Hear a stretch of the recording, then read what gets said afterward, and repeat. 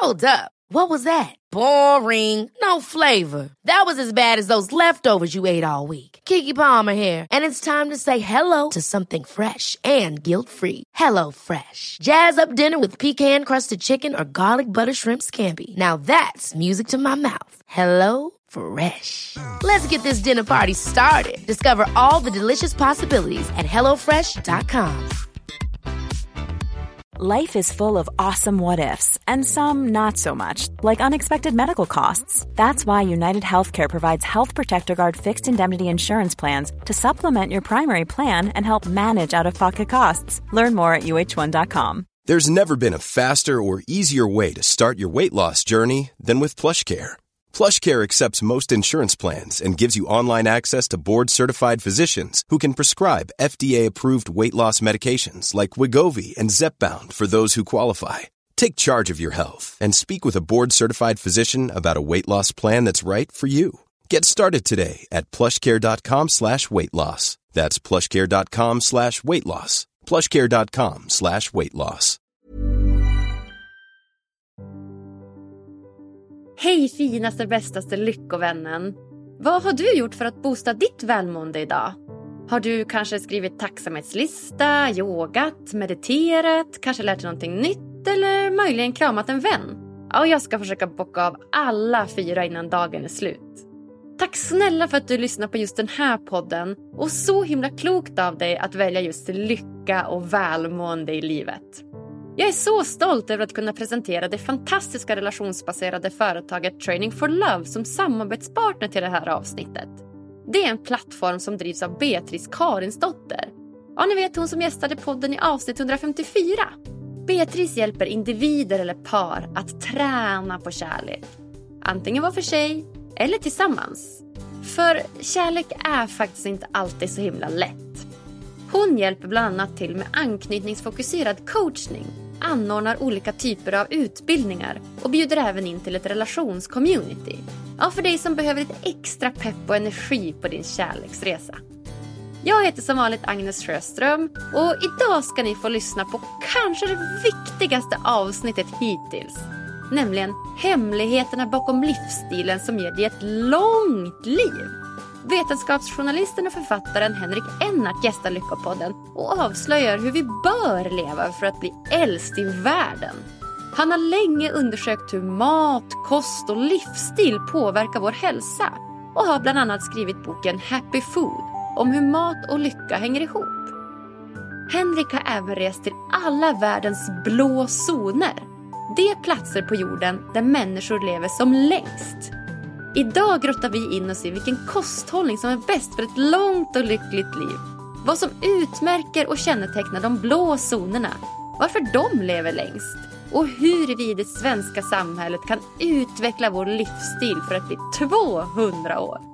Ja, det här är ett helt sjukt spännande avsnitt med så mycket ny kunskap. Jag hoppas ni ska gilla det. Varsågoda!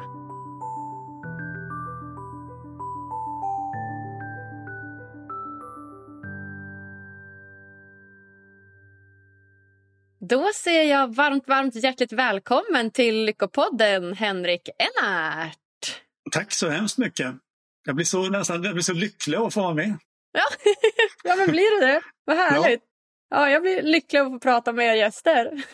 Ja, det är jättekul. Nya bekantskaper, det är spännande sådär, och nya diskussioner och nya frågor som dyker upp. Så att det tycker jag ska se fram emot det här.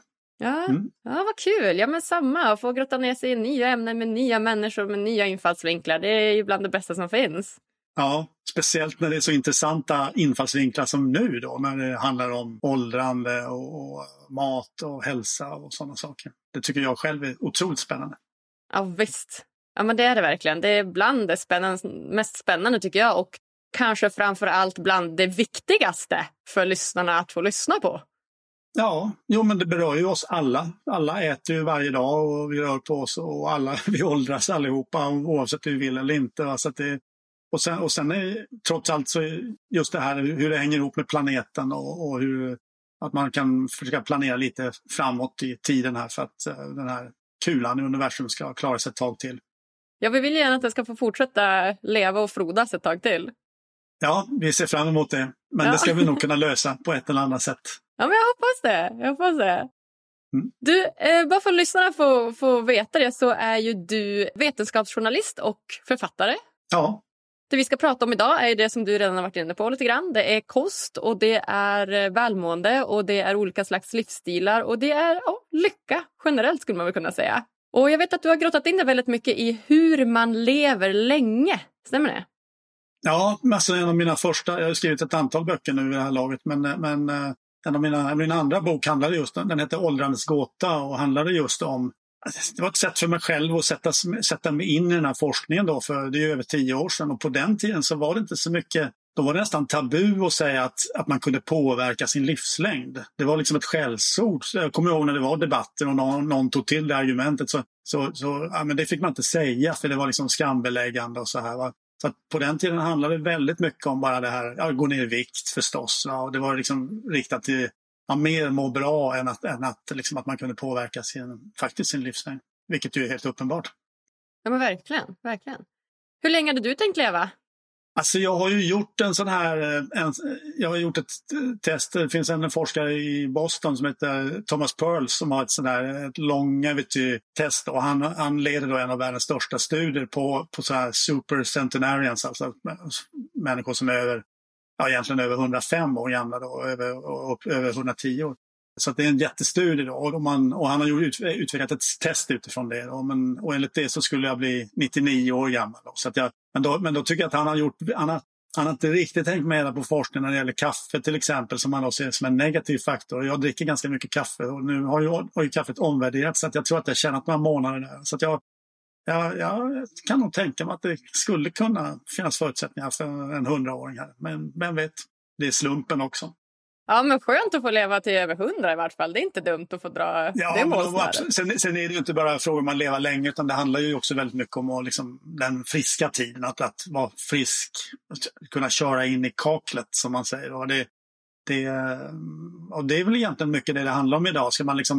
Vi blir ju allt äldre, men ska vi bli gamla med hälsan i behåll, eller ska vi ha 20 skröpliga år när vi inte kan göra så mycket, när man är mest en belastning för sjukvården och så här. Så att det där är väl egentligen en grundtes som jag har kommit fram till, att om man ska diskutera hälsa så kan man inte koppla det fritt från åldrande, utan just det här att vi blir äldre ställer nya krav på liksom hur vi lever för att ta höjd för den nya åldern som många av oss faktiskt kommer att uppnå då. Men för att förklara det då med hälsan i behåll så måste man tidigt liksom i livet börja ta höjd för det. Ja. Så att livslängden har ökat så radikalt. När pensionssystemet infördes på 50-talet och ATP, då var ju snittåldern i Sverige 65,5 år eller 66 år någonstans. Så att det var inte meningen att man skulle leva särskilt länge efter pensionen. Några gjorde ju det givetvis då också, men om vi siktade på att bli 65 år idag, då kan vi fortsätta käka pommes frites och hamburgare och vräka i oss glass och sådär. Men då ska vi inte förvänta oss att bli så mycket äldre då. Utan det är helt enkelt, idag skulle väl många tycka att 65, att man vill sikta längre än så då. Så att då får man faktiskt ta höjd för det. Mm. Ja, spännande. Ja, men som du säger, verkligen. Livslängden har ju ökat brutalt, och som du säger, pensionsåldern är ju det är kanske samma, men man lever ju extremt mycket längre efter pensionen än vad man gjorde tidigare. Ja, det här är liksom en dramatisk utveckling. Va? Jag tittar tillbaka på forskning och tittar på hur medellivslängden utvecklats. Så om man tittar de senaste 250 åren så är det en snittökning på ungefär 2,5 månader per år som vi lever längre. Va? Så att på de senaste 170 och 180 åren har det gått ännu fortare. Då, så att det är nästan 3 månader per år. Så att det är det är ungefär 6 timmar per dygn som vi vårt dygn är egentligen 18 timmar, för att 6 av de 6 extra timmarna de får vi en kollektiv livsförlängning som tar in. Va? Så att det går väldigt fort där, den här utvecklingen. Det gör ju att på bara ett decennium så har ju just den här gruppen 65-75, den gruppen fanns ju inte för 20-30 år sedan på samma sätt. Den existerar inte. Nej, men så var det ju. Verkligen, helt sant. Och om vi tänker då att vi vill leva ett liv som faktiskt med någon slags livskvalitet. Alltså att vi mår bra, vi är friska och vi äter hälsosamt så. Och vi vill också leva länge. Hur ska vi då äta till exempel för att leva så länge som möjligt och må så bra som möjligt? Ja, det där är ju, egentligen är det ganska klart hur man ska äta. Man ska äta i huvudsak växtbaserat. Man behöver inte bli vegan, men man ska äta i huvudsak växtbaserat. Va? Om man bara tittar på det här med hälsan. Va? Alltså man tittar på de kulturer i världen där folk har blivit äldst och friskast. Då är det genomgående mest växtbaserat. Vissa inslag av animalier, sådär, lite fisk, lite ost kanske, en del mejeriprodukter, sådär, syrad mjölk till exempel, kefir, den typen, lite ägg. Sådär. Men alltså kött sällan, va? Någon gång i månaden, kanske någon gång i kvartalet på den bogen. Va? Det är oerhört sällan kött, men lite grann. Så det är så, de som har blivit äldst på planeten, det är så de har ätit kan man säga.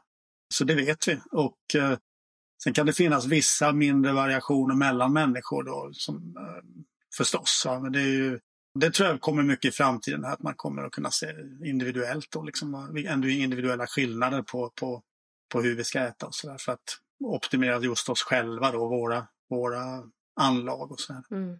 Just det, så att växtbaserat då huvudsakligen, kött någon gång i månaden kanske. Vad sa du om kaffet där? Är det bra eller dåligt med kaffe?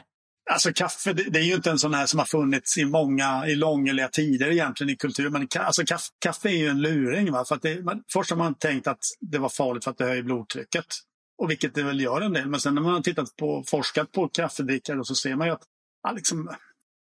de kaffedrickarna, de lever ju längre då. Och framförallt kan man sätta upp till 4 koppar per dag någonting. Va? Men sen vet man inte, det är lite diffust med forskningen helt enkelt. Man har inte lika bra data över 4-5 koppar. Men det tycks vara i huvudsak bra, och varför det är så, ja, det kan man diskutera. Va? Det är troligtvis för att det är ganska mycket polyfenoler, alltså mycket sådana här naturliga växtkemikalier i kaffe. Va? Att det är eftersom de flesta inte käkar grönsaker så mycket så får de i sig polyfenoler som de behöver via kaffe. Då.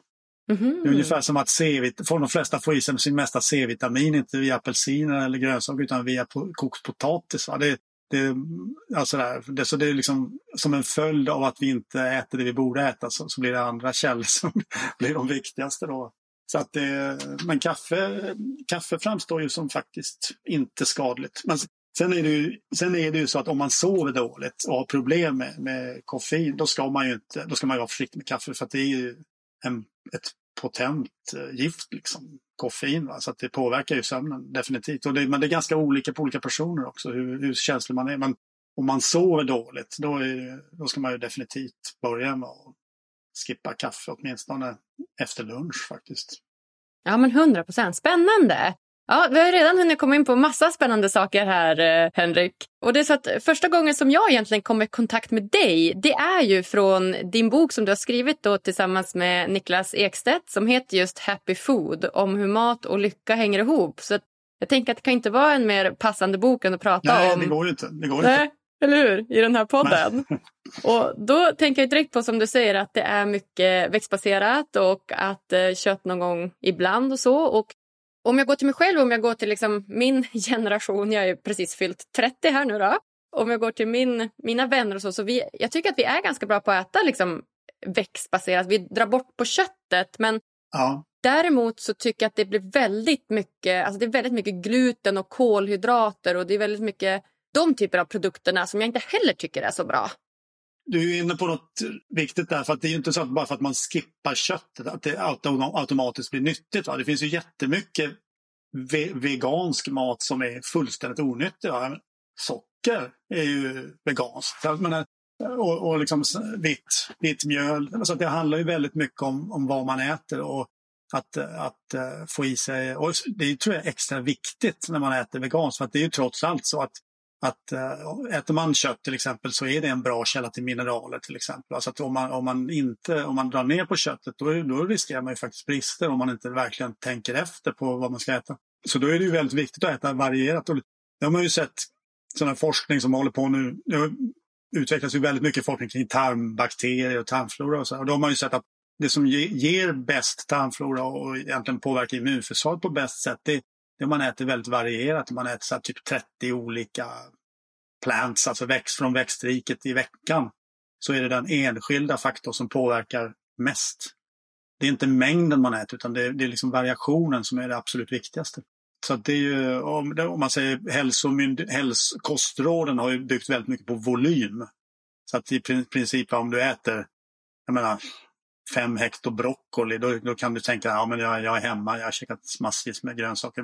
Men det är liksom inte det som är grejen egentligen, att äta väldigt mycket av något enstaka då, utan det är att äta varierat. Mm. Ja, just det. Så att om du ska tänka vegetarisk kost, och vi ska gå in lite mer djupt på det, då är det ju mycket då grönt såklart, och det är mycket liksom grönsaker.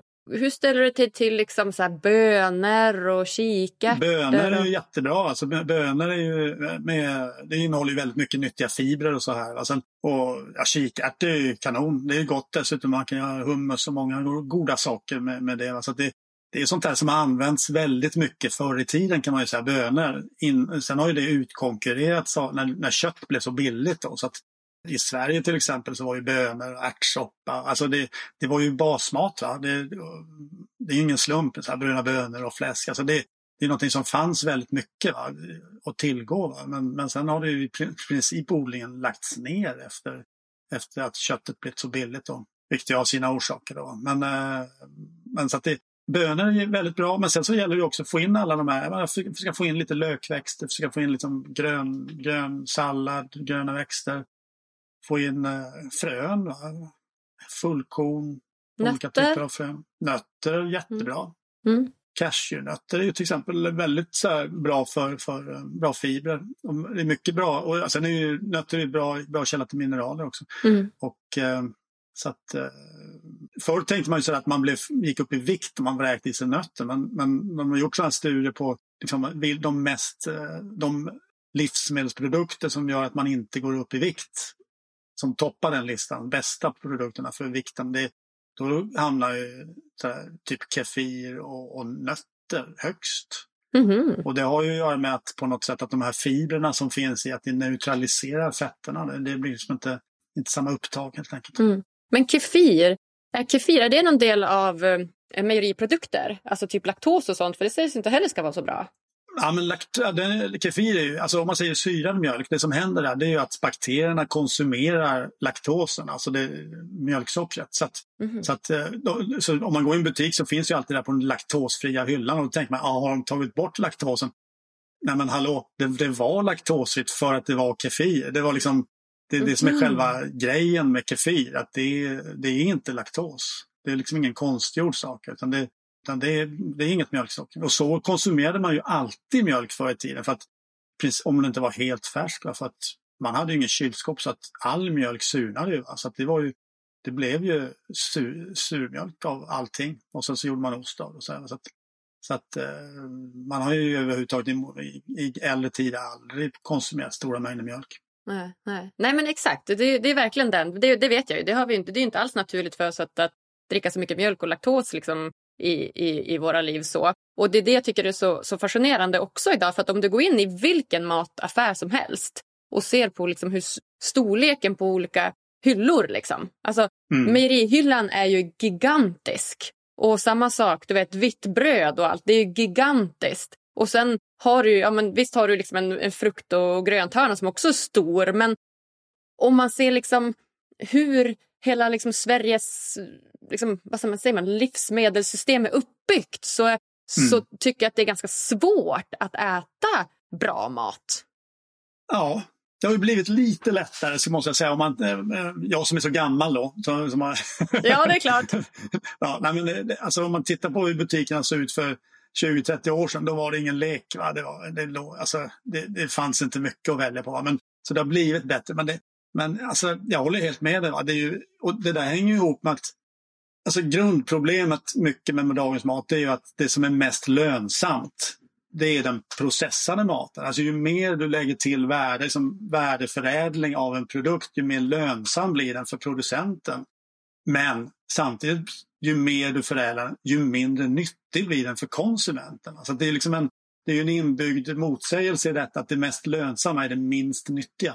Så det gäller verkligen att vara medveten, kan man säga. Ja, det gäller ju definitivt att vara medveten. Va?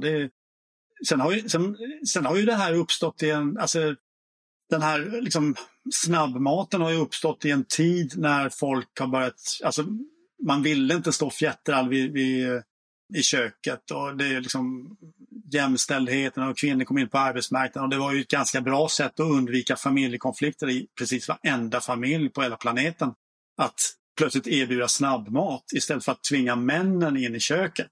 Just det, omöjligt. Omöjligt. Alltså, det var ju en glimrande affärsidé då av producenterna att komma på att det här löser ju liksom alla familjekonflikterna, så nu gör vi snabbmat och halvfabrikat. Så att alla ville ha det. Alla ville ha det, men ingen mådde bra av det egentligen, rent hälsomässigt. Men däremot så det har ju frigjort. Men alltså på något sätt så är det ju så att det har ju hjälpt oss en liten bit på vägen, men nu måste vi liksom tillbaka. Vi måste liksom återvinna det här som fanns för, det goda med det som fanns för. Mm. Ja, spännande, verkligen. Har du hört talas om medical medium? Nej, det har jag väl egentligen inte. Vad är det?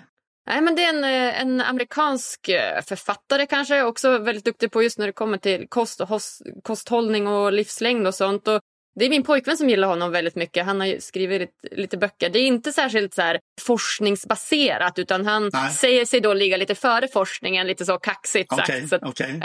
Jag vet inte exakt hur trovärdigt det är, men han är väldigt mycket inne på i vart fall samma sak som det du pratar om nu. Han är väldigt mycket inne på att så här, det enda som gäller är frukt och grönt och nötter och någon fiskbit ibland kanske, men väldigt sådär restriktiv med vad han äter. Och dessutom är man ganska noga med att det ibland räcker inte med att köpa från butiken heller, för det är oftast besprutat eller att det kommer någonstans ifrån. Så att han är väldigt mycket så här back to the roots lite grann.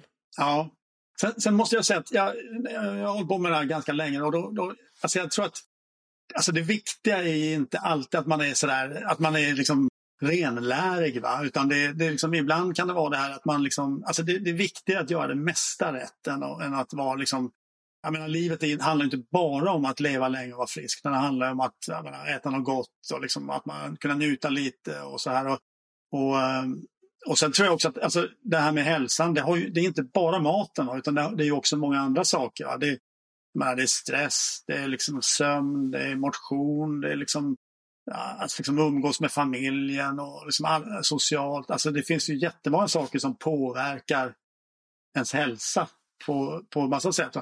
Och då tror jag, det jag väl har kommit fram till, och inte bara jag, men det är ju där det håller på att landa rätt mycket idag, det är ju att alltså, om man själv ska öka sina chanser på en individnivå, va, så ska man ju titta på vad är jag sämst på av allt det här.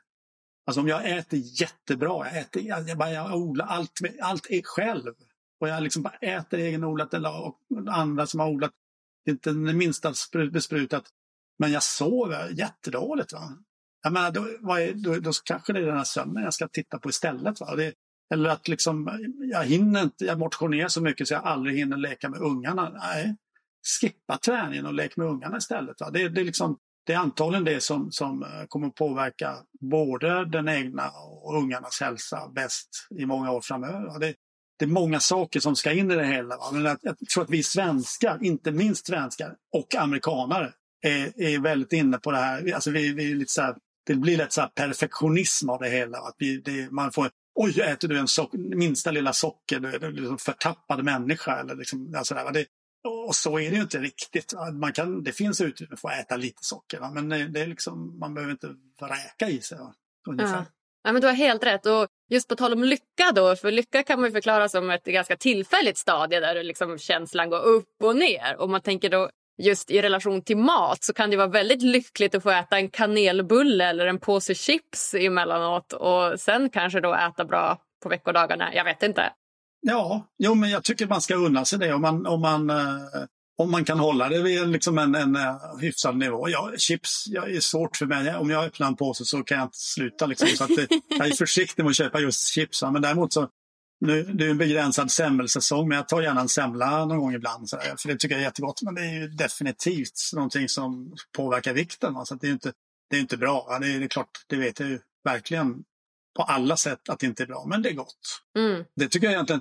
Det där är egentligen en poäng som vi har. Alltså, när jag och Niklas Ekstedt har gjort de här Happy Food-böckerna, så är själva namnet då Happy Food, det bygger egentligen på den här tanken att alltså det är både mat som man rent biologiskt, fysikaliskt faktiskt ökar ens chanser att må bra. Va? Men det är också mat som är god att äta. Va? Så att det är liksom det där är egentligen liksom det här, man säger det latinska förhållningssättet till mat, det är att man utgår från matråvarorna. Det här vilka kanonråvaror, alltså det här är kanongott och så här. Va? Medans liksom just det här svenska och amerikanska synsättet, det är ju väldigt mycket mer på är det nyttigt? Så att det är liksom två olika skolor där, och vi har liksom försökt att få ihop det här på något sätt. Ja, spännande. Jag tänker på det här som vi pratar om, som också vi har i det svenska samhället, det här klassiska lördagsgodis som är en gång i veckan. Och det kommer ju från barnsben. Liksom. Om det är en anledning för föräldrar att bara låta barn äta en dag i veckan eller vad det nu är. Tycker du att det är nog sällan man äter alltså säg att man skulle bara äta socker en dag i veckan hela sitt liv. Är inte det även det ganska mycket för att leva länge? Jo, alltså en dag, speciellt, sen handlar det om mängden man äter då, men alltså utrymmet för att äta just socker, det är inte jättestort alltså om man ska tänka på, alltså så man tänker de flesta rör på sig, så kanske det är utrymme för, det är max kanske 5% av energin, av all energi man äter som kan komma från någonting som är onyttigt, som inte innehåller liksom de här vitaminer och mineraler. Så att det är väldigt lite. Va? Och det där är ju egentligen en kritik som jag kan tycka mot nuvarande kostråden och så här, kostrekommendationer, att där tillåter man upp till 10%, man säger högst 10% tillsatt socker, och det har ju visat sig att det är för mycket. Det går inte att få ihop en sund diet med så mycket tillsatt socker, och de flesta svenskar äter ju mer än så. Så att, alltså dilemmat idag, det är ju att det finns så mycket. Va? Så att liksom när man hela tiden omges av det, så tycker man men nu höll jag igen och nu åt jag inte. Men det var så väldigt många andra gånger som man stoppade i sig något. Alltså förr i tiden så ställdes ju inte folk inför de här problemen, för det fanns inte. Man åkte in till marknaden i Mariannelund så här en gång om året. Va? Det var liksom åt någon sockertopp. Va? Det var ju helt andra grejer. Va? Det var ju så, utbudet runt omkring har ändrats otroligt. Och det ställer ju en massa krav på en själv. Då måste man plötsligt själv begränsa sig. Ja, men 100%. Men kan man byta ut det mot fruktsocker? Är det bättre? Ja, det är mycket bättre. Det är mycket bättre. För att då, alltså, där har man ju då mycket fibrer och annat nyttigt i det här. Så det där tycker jag, alltså, jag har alltid svårt för det här. Liksom, det är också lite där med renlärigheten. Man liksom tänker den grönsaken eller den rotfrukten, det är fel G eller någonting. Men väldigt ofta så innehåller det någonting annat som är väldigt nyttigt som inte finns då i någon sån här förpackad liksom, produkt som ligger på hyllan. Och så alltså, så länge man håller sig till naturliga råvaror som är liksom lågt processade, liksom, antingen hemlagat eller liksom lågt processat, så att man verkligen ser vad det innehåller. Va? Så att då klarar man sig ganska bra. Ja, jättespännande. Nu har vi pratat om kost ganska mycket här, och jag tänker att vi ska gå in på ett annat ämne också som jag fastnar verkligen för när det kom till dig, och något som jag själv kan väldigt, väldigt lite om, och det är just de blå zonerna som finns ute i världen. Ja, men det är ju jättespännande. Ja, vad är de blå zonerna? Vad är de blå zonerna? Ja, men det är då platser, ett antal platser på planeten där man sett då att folk som bor där, de blir väldigt gamla då, och dessutom då väldigt friska då, högt upp i åldern då. Så att det har ju forskats på till exempel Okinawa, ett sånt ställe då, japanska Okinawa. Japan alltså? Ja, Japan. Men sen finns det på flera platser. Det finns Costa Rica, Nicoya-halvön då, som går ut i Stilla havet från Costa Rica, och en grekisk ö som heter Ikaria, och östra Sardinien, bergsområdet där, och Gliastra-distriktet räknas dit också. Sen finns det 4 olika. Sen brukar, alltså, sen från början så att det var National Geographic och tidskriften, de gjorde en stor artikelserie om detta då, eller ett temanummer då i början på 00-talet, det är 15 år sedan. Och då hade de varit runt på de här 4 platserna. Och sen hade de också varit på ett område där det bor mycket adventister, Loma Linda, som ligger inåt landet från Los Angeles. Man sa att de äter väldigt mycket vegetariskt, då, adventisterna, och då som att de levde längre och var ganska välstuderade då. Men det är ju inte en kulturell befolkning, gammal befolkning på samma sätt som de andra. Så att jag misstänker väl att de tog med dem för att de var amerikanare och till National Geographic, en amerikansk tidskrift. Men de är ju så intressanta. Men det finns andra intressanta områden som inte då officiellt klassats som blå zoner, men som till exempel, jag har varit en hel del i ett område som heter Cilento då, söder om Sorrentohalvön i Italien, och där blir ju folk jättegamla. Hur gamla är det då? Jättegamla? I Cilento, det är det område i Italien. Italien är det land i Europa som har flest 100-åringar och det här området i Cilento, det är det område i Italien som har där andelen 100-åringar högst. Så att, och sen har de har studerat dem det pågår studier också. Det är forskare från hela världen som är där och forskar, och bland annat från Sverige.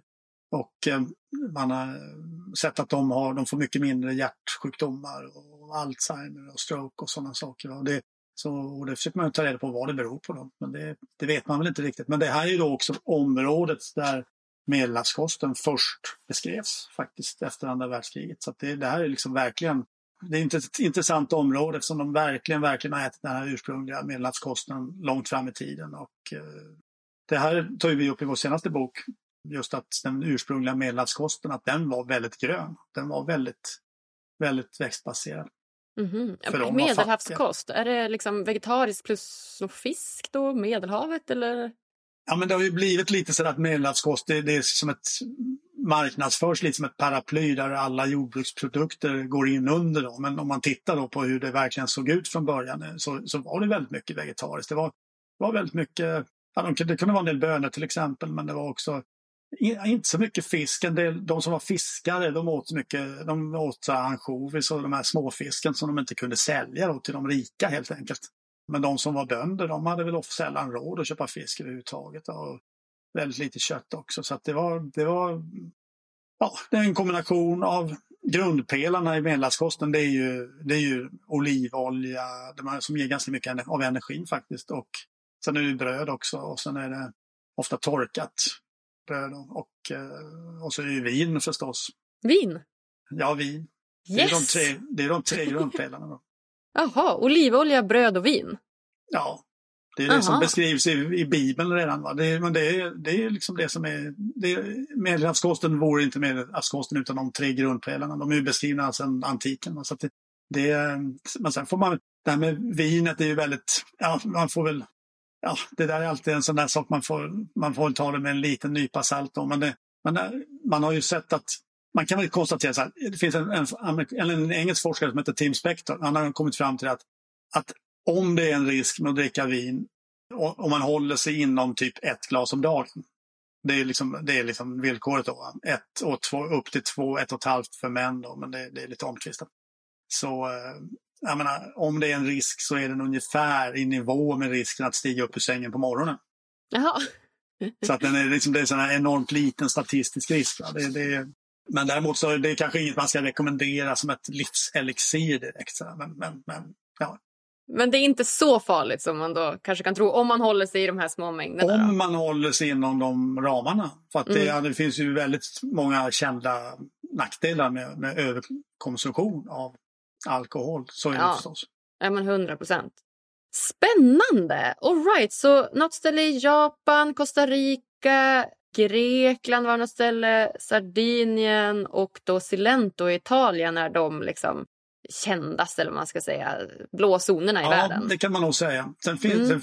Sen har jag själv varit nere i Småland och upptäckt att det var väldigt mycket 100-åringar i södra Småland där. Så att så att där faktiskt lite sådär finns områden där det är väldigt mycket 100-åringar faktiskt. Ja, men så himla spännande. Småland också får komma in på kartan. Det var ju roligt. Verkligen. Och nu har vi pratat väldigt mycket om kost här då. Och jag förstår att den är ju otroligt viktig då för att kunna leva ett långt och lyckligt liv. Men om man tänker liksom utanför kosten då. Vad utmärker med de här blå zonerna? Vad har de gemensamt? Ja, men man har väl kommit fram till på alla de här ställena att det är egentligen... Man brukar peka på 4 faktorer. Det kan nog finnas fler, men de grundläggande, det är just att man äter nyttigt på det här sättet och inte för mycket. Alltså det är lite sådär halvfasta över det hela. Va? Det har liksom varit alltså det är inte riktigt fattiga områden, men det är inte de rikaste områdena heller. Det är liksom mer sådär mitt emellan-områden där det har inte varit frosseri, men man har inte heller liksom fått svältens nackdelar på så här tydligt. Utan men det har gjort att man har legat lite i underkant. Ungefär som i Småland. Va? Jag är själv från Småland. Va? Det är ett stenigt helsikes landskap. Va? Så när folk hade jobbigt att odla. Liksom, och sådär. Så att, och smålänningar blev väl av naturen lite snåla. Sådär. Man skulle inte äta för mycket. och liksom ta i för mycket. Va? Så att och det är nog ganska typiskt för alla de här områdena. Att det är lite den mentaliteten då. Och så att man också att man hjälper varandra och så här. Så man kan väl säga att du frågade om det är maten nyttigt och inte för mycket, men sen är det också att röra på sig. Ja, de har ju rört gott mycket och rört sig fysiskt sådär, va? Inte som triathlon sådär och sprungit och sådär, men däremot man har gått mycket, förflyttat sig sådär, så att, och sen är det ju också det här sociala nätverk i familjer eller i byar. Alltså det där är väldigt typiskt att man har liksom folk runt omkring sig när man behöver. Om man får problem så finns det alltid ett nätverk runt omkring, va? På något sätt som fångar upp en. Så det är väldigt tydligt. Och sen tror jag också det här en annan sak som är jätteviktigt tror jag. Det är liksom det här mening med livet. Alltså man känner liksom en purpose of life. Liksom. Att det man känner verkligen att man vet varför man stiger upp ur sängen på morgonen på något sätt. Att folk fortsätter jobba liksom alltid. Men i avtagande takt. Sådär, va? Det finns liksom inte någon sån här, som i Sverige, en pensionsålder som funkar som en ättestupa ungefär. Liksom att man jobbar på och sen så bara ner på andra sidan. Va? Utan det är snarare så här, stiger man in en taxi på Okinawa kan ju chauffören lätt vara 85-90 år. Va? Man kör några turer lite då och då. Så här, det är liksom inte, det är ett avtagande arbete. Liksom. Mm. Ja, spännande. Så det är det egentligen som kännetecknar de här blå zonerna. Och om man ska liksom grotta in sig lite grann mer på de här olika delarna. Om vi tar just mening med livet. Som du säger, de kör taxi tills de är 85. De kanske inte har den här klassiska pensionsåldern. Hur är deras liksom system då, liksom samhällssystem uppbyggt för att de just ska liksom kunna uppleva den här meningen med livet på ett annat sätt? Traditionellt så tror jag det handlar väldigt mycket om att de odlar. Alltså att odla och sköta en trädgård eller liksom sådär. Det tror jag överhuvudtaget är väldigt. Och det blir en koppling till naturen på något sätt. Va? Det blir också det här att faktiskt behöva gå iväg varje dag för att se om vattna och hålla borta ogräs. Liksom. Ja, men det blir liksom att på något sätt att sköta om och ta hand om och så här. Va? Det tror jag väldigt många av de här människorna upplever som viktigt. Och det är lite därför som maten är så central i det här. Jag vet, jag har ju varit i alla de här blåzonerna. Och då, som på Okinawa till exempel, det var en som sa att äta maten, det är bara halva grejen. För liksom, att odla maten och att liksom, det är när man odlar maten, det så får man liksom, man lär sig, alltså, man sköter om det här, man får sin fysiska aktivitet, man träffar andra som odlar liksom, och sen så äter man tillsammans. Alltså det är liksom väldigt mycket som cirkulerar kring maten som utöver själva näringsinnehållet då. Så att men det är ju som det funkar, det är ju det traditionella sättet det funkar då. Men sen har man ju då försökt att överföra det här då till lite modernare samhällen då. Och då ser man kanske ändå att om man tar fasta på de här sakerna så har det positiva effekter, definitivt. Mm. Ja, spännande. Det kan vi verkligen se en skillnad då från Sverige då jag tänker rent spontant att en stor del av våran mening här i Sverige, en stor del av vårt liv är ju oftast kanske vårt jobb eller något som vi går till som vi sen blir av med då vid 65. Ja. Så då har vi liksom inte klart det. Vi har inga ungar att ta hand om längre för de är utflugna. Så vi står väl där då förhoppningsvis då kanske med en partner. Man har gjort så här studier i Japan på folk med uniformsyrken att de lever kortare för de blir så knäckta liksom, när de inte får sin uniform på så länge. Alltså men det är ju det att man är så väldigt identifierad med sitt jobb och sen så har man inte byggt upp någonting annat eftersom när det slutar så då tappar man liksom det här meningen med tillvaron på något sätt. Alltså, det där tror jag är väldigt viktigt att man det där kan man ju också säga att chefer tenderar att leva längre än anställda. Det där är ju fuskigt på många sätt då, men det hänger säkert väldigt mycket ihop med att man är van vid att liksom att planera sitt liv. Och det har ju egentligen inte så mycket att göra med om man är chef eller anställd, men det personer som vill planera, som är duktiga på att planera, blir ofta chefer. Men liksom, det är väldigt viktigt att som pensionär vara bra på att planera sitt liv. Så att man inte bara hamnar i någon tv-soffa. Liksom.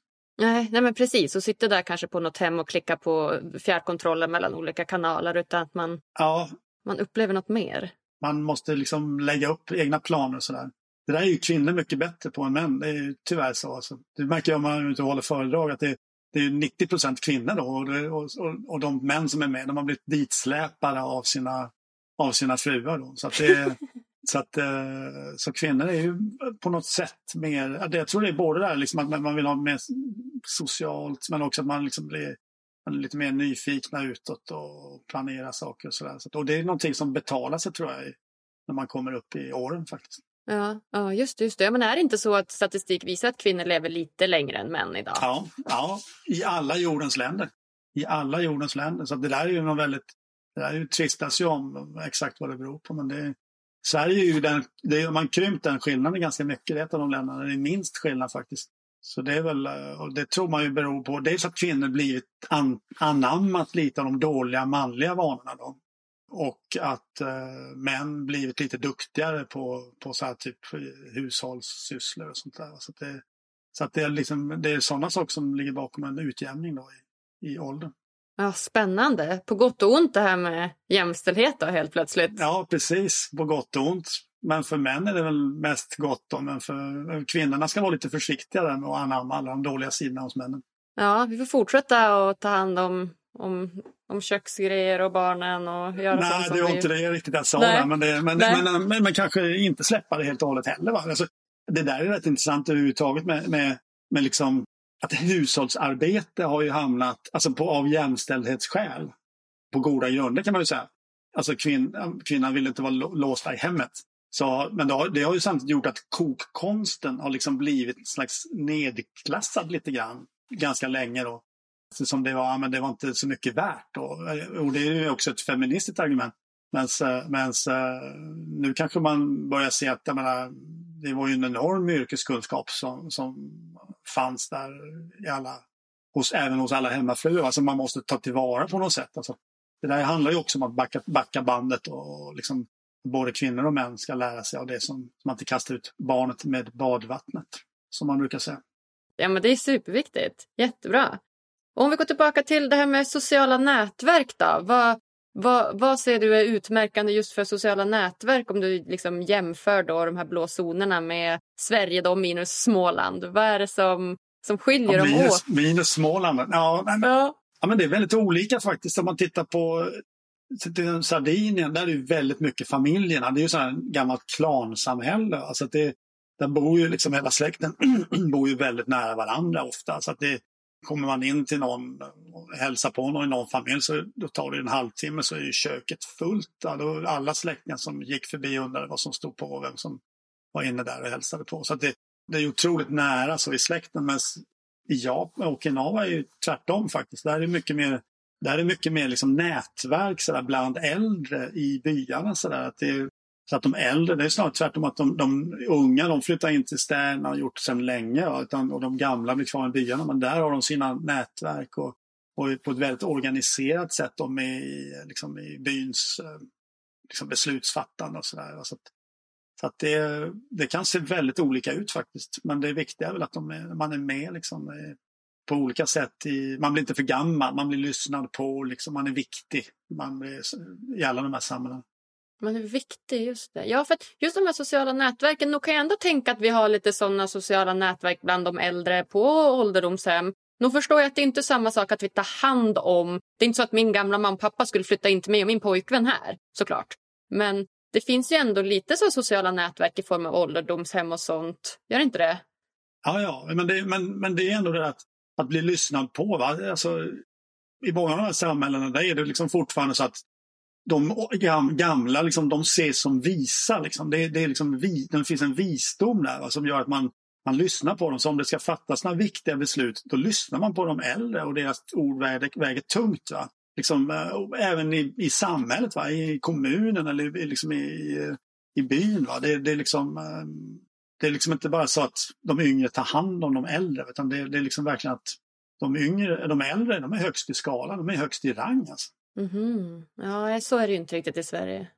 Så är det, vi har en upp- och nervänd pyramid nästan, va? Så här, på ett sätt. Va? Vi är ett litet så här nervöst ungdomsfixerat folk, är det inte det?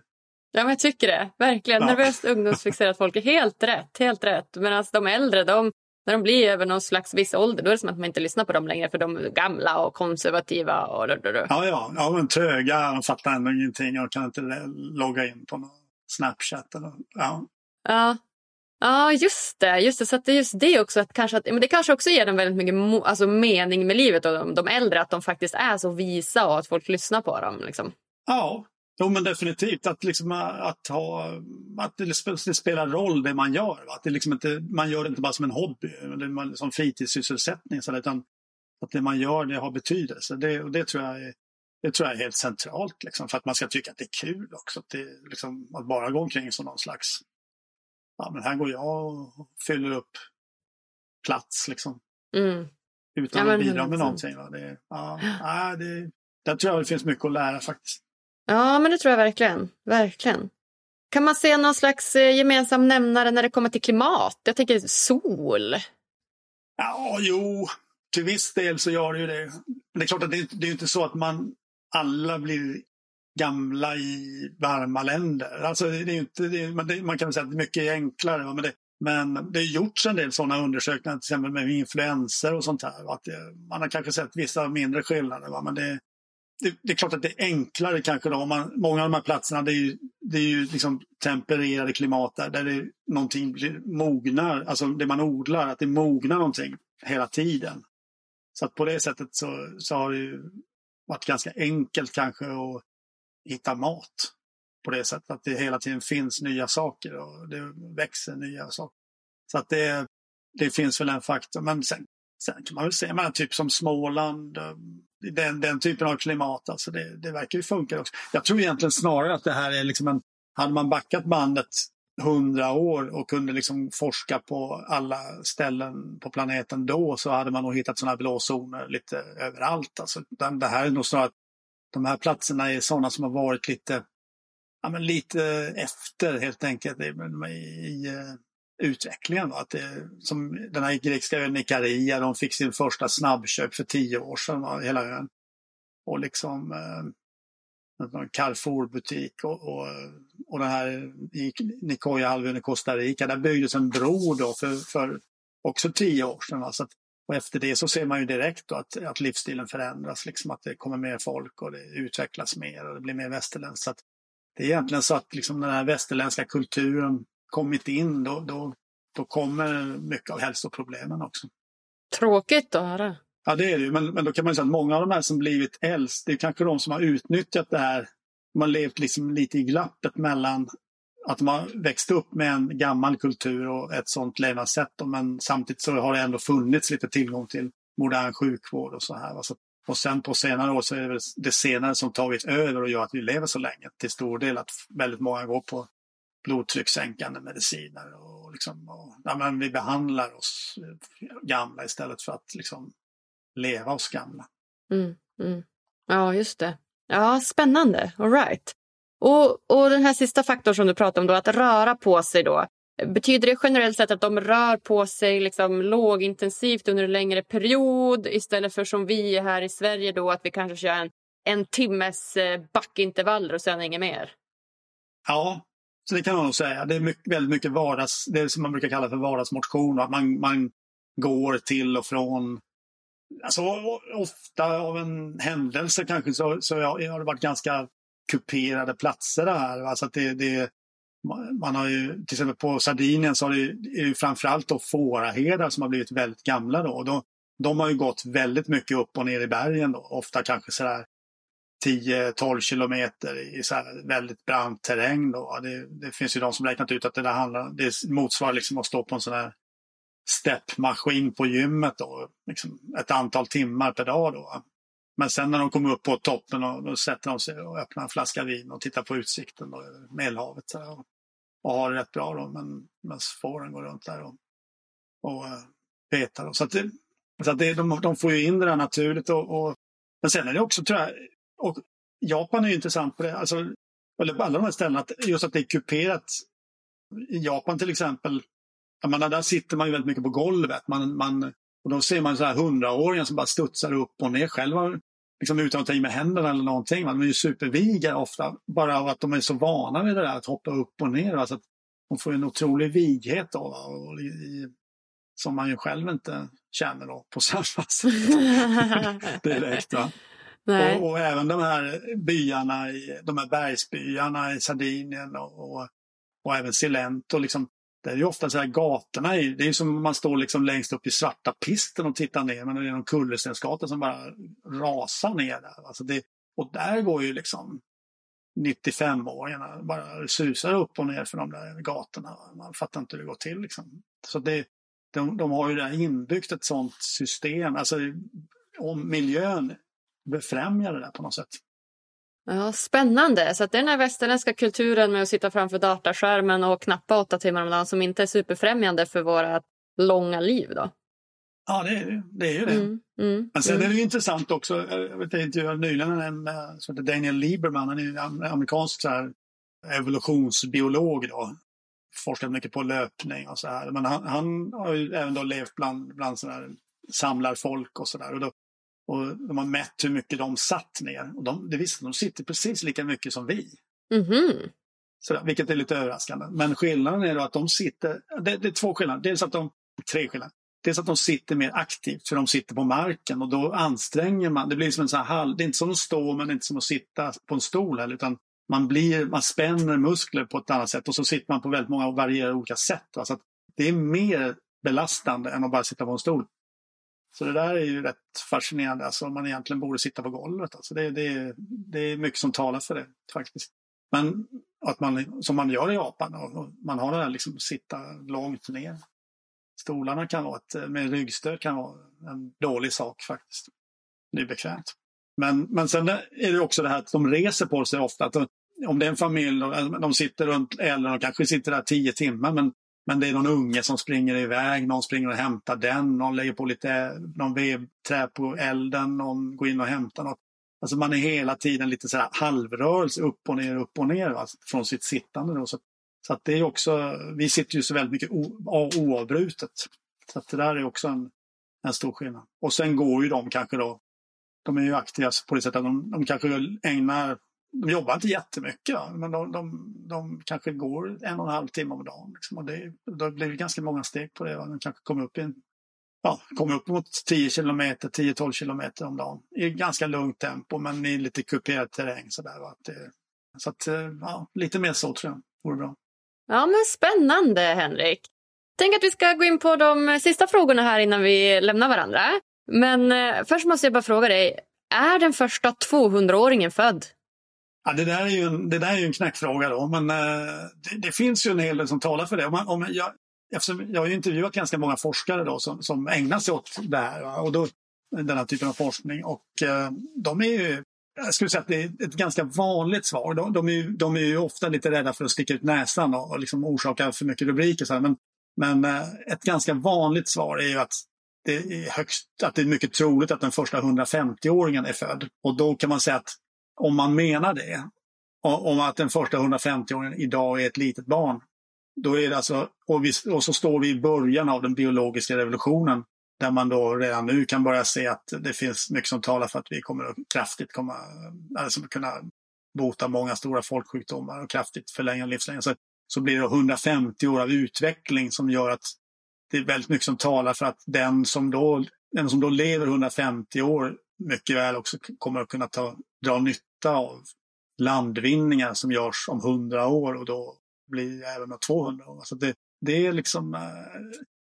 Och varför är inte det konstigt? Jo, för att det finns säkert 10 olika sätt att man förlänger liv på djur redan idag i laboratorier, som gör att, översatt på människor då skulle motsvara, åtminstone då, hos liksom högre stående liksom däggdjur och sådär, lätt 150 år. Så att det, och även mer. Va? Så det är inte, och det finns många sådana metoder. Va? Så att och det finns ganska mycket teorier om, alltså man börjar på något sätt få lite kläm på vad åldrandet är för någonting. Att åldrandet är något väldigt flexibelt.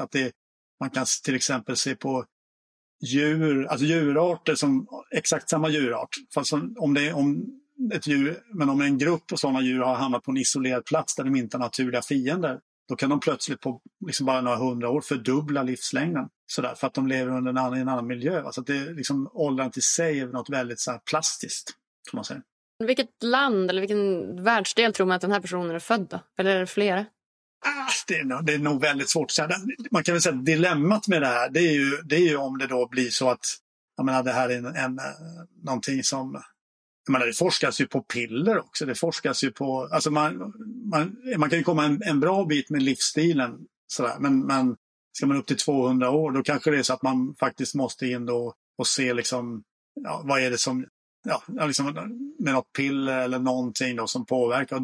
Och det kan ju då väcka med rätta en debatt kring liksom, vill vi manipulera liksom oss själva så här mycket, och liksom vill vi, och vad är det nyttigt? Och dessutom kan det bli så att ett scenario som inte alls är bra, det är om det liksom blir en klassfråga, att det liksom, att några kan liksom, rika kan liksom få leva 200 år medan inte alla har den möjligheten.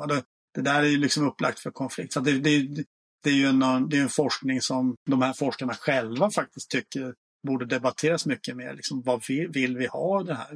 Vill vi uppnå det här? För att det här kan komma ganska plötsligt. När det kommer ett genombrott kan det komma ganska plötsligt. Spännande, va? Det får vi prata om i nästa podd, framtiden och åldrande. Hur blir det om 10, 20, 30, 40 år? Ja, det är otroligt spännande, för att det kan verkligen komma att hända. Det finns ju de som menar att det är en otur att vi som växer upp nu, att det är otur att vi kanske är den sista generationen som åldras på det här sättet. Som liksom alla andra som kommer senare kommer kunna bli liksom hur gamla som helst. Och tills de får en istapp i huvudet eller något sånt där, råkar ut för en olycka. Ja. Typ. Ja, vad sjukt. Det har man aldrig tänkt på, men så kanske det är. Vi kanske är de sista som dör av naturligt åldrande. Ja, det är liksom, det finns definitivt forskare som menar att det inte är omöjligt. Alltså Google har ju vräkt in miljarder nu i bolag som har knutit till sig flera av världens ledande forskare på det här. Och de har ju liksom bestämt sig för att, det är ungefär som Elon Musk har bestämt sig för att komma till Mars, så har Google bestämt sig för att knäcka åldrandet. Liksom. Så att det pågår ju väldigt mycket, och det vräks in, inte minst i Kalifornien så vräks det in IT-miljarder i den här typen av forskning. Alltså det är ju också så att det ligger ju för läkemedelsindustrin. Det är väl egentligen också det som jag brukar hävda, liksom, att väldigt mycket av det här går att uppnå med livsstil. Vi kan komma ganska långt med hälsa och sådär redan med livsstil. Och medan samtidigt och läkemedelsindustrin vill ju gärna ta patent på de här grejerna och göra läkemedel av det då. Alltså då är det ju kanske bättre att inse att väldigt många av de här sakerna som man forskar kring, det är ju sånt som i grund och botten man kommit på via mat och livsstil. Man har kommit på till exempel att vad är det som gör att djur som får så här kalorirestriktion får mindre energi att äta, varför lever de så mycket längre i labbmiljö liksom? Och så försöker man hitta på en tablett då som ger samma effekt. Ja, jag tänker direkt på det här med depression, att för att bota så här mild och medeldepression så får du en liten tablett när det också är samma effekt. Och ja, ut nu är det och röra på nässpray sig. Som kan bli kraftigt beroendeframkallande. Så det, Oj, det är det nya som är på vägen. Ja, det är inte lätt, Henrik. Vi har mycket att fortsätta forska om här i framtiden. Verkligen. Vi får se om det kommer några tabletter så vi hinner forska fram några nya rön här. Ja, men sen måste man bli lycklig också. Det handlar inte om att leva länge, man måste bli lycklig också. Och då tror jag faktiskt det här att engagera sig i saker och liksom, alltså man inte bara engagera sig att bli gammal och hälsosam, liksom, att man kanske engagerar sig i något som är bra för någon annan eller för planeten eller något sånt. Det är faktiskt ganska givande både för en själv och andra. Ja, men så spännande att du säger det, för det är faktiskt min första fråga här av mina 3 avslutande frågor. Det är just, vad gör dig lycklig?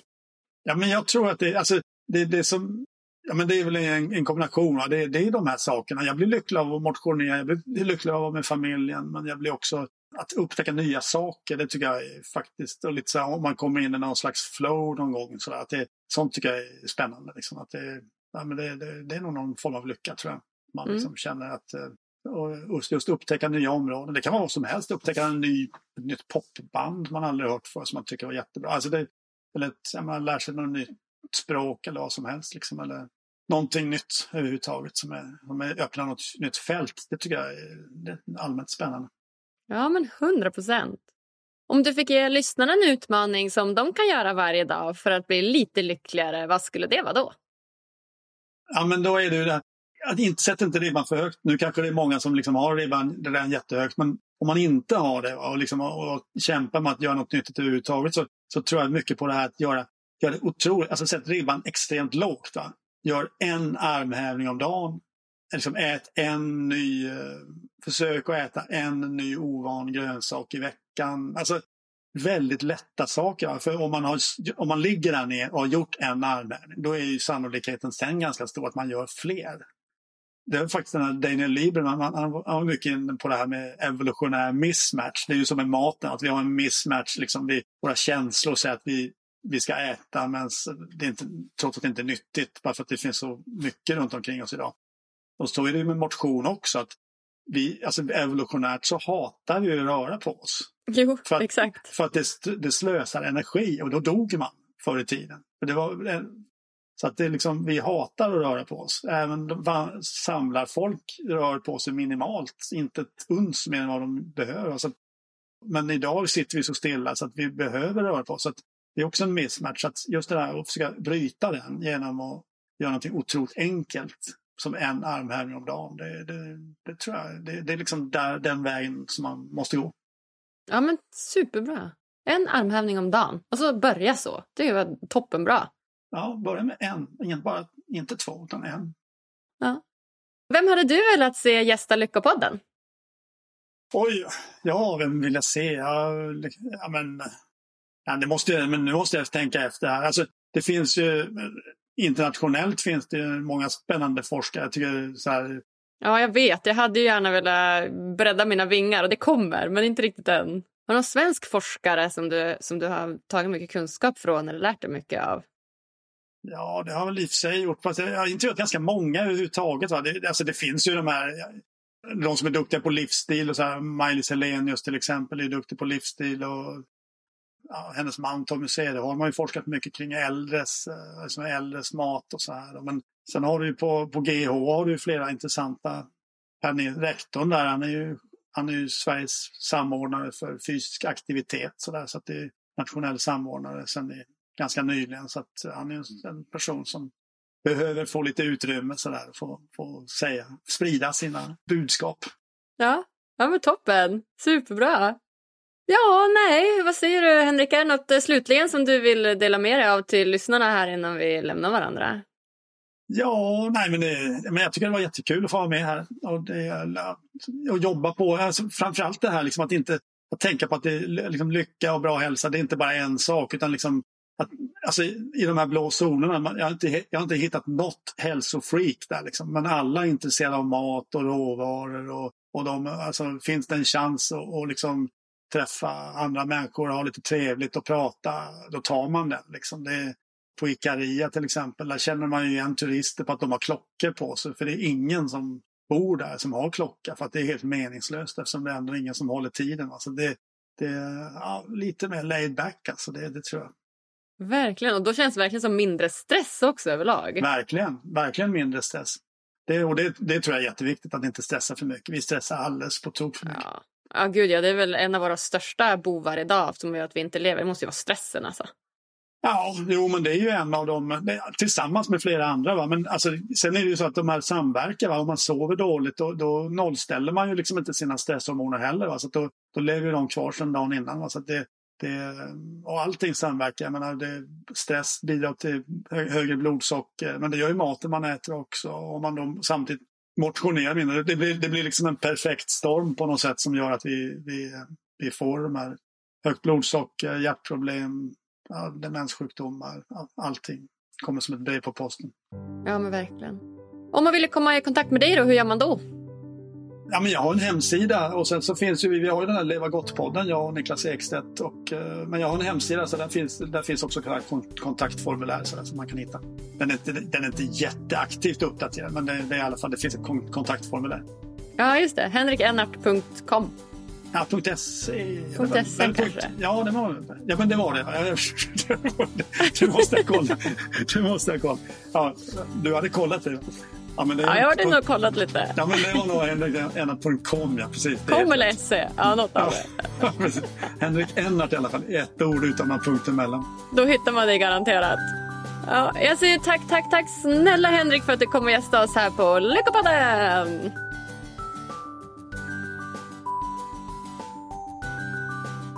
Wow alltså, snacka om kunnig och påläst person. Henrik Ennart alltså. Det kändes som att prata med en riktigt inbiten professor i ämnet. Ibland känns det som att den här moderna människan borde eftersträva ett liv likt förr i tiden. Ja, till exempel gällande kosten. Om du gillade det här avsnittet så gå gärna in på iTunes eller Podcaster och ge oss så många stjärnor som du tycker det här avsnittet förtjänar. Du hittar oss också på alla sociala medier under namnet Lyckopodden.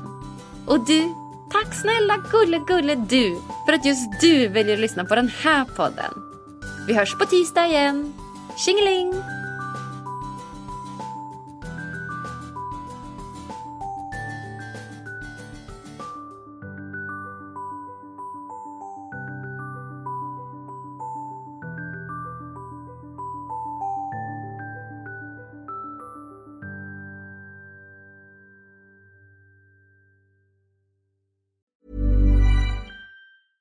Hey, it's Paige DeSorbo from Giggly Squad. High quality fashion without the price tag. Say hello to Quince.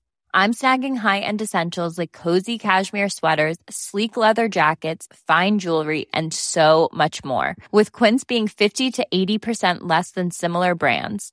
And they partner with factories that prioritize safe, ethical, and responsible manufacturing. I love that. Luxury quality within reach. Go to quince.com/style to get free shipping and 365-day returns on your next order. Quince.com/style.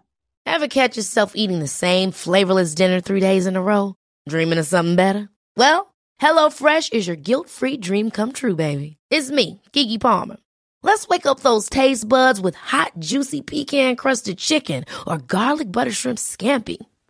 Hello Fresh. Stop dreaming of all the delicious possibilities and dig in at HelloFresh.com.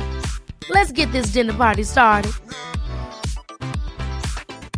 Mom deserves the best, and there's no better place to shop for Mother's Day than Whole Foods Market. They're your destination for unbeatable savings, from premium gifts to show-stopping flowers and irresistible desserts. Start by saving 33% with Prime on all body care and candles. Then get a 15-stem bunch of tulips for just $9.99 each with Prime. Round out Mom's menu with festive rosé, irresistible berry chantilly cake, and more special treats. Come celebrate Mother's Day at Whole Foods Market.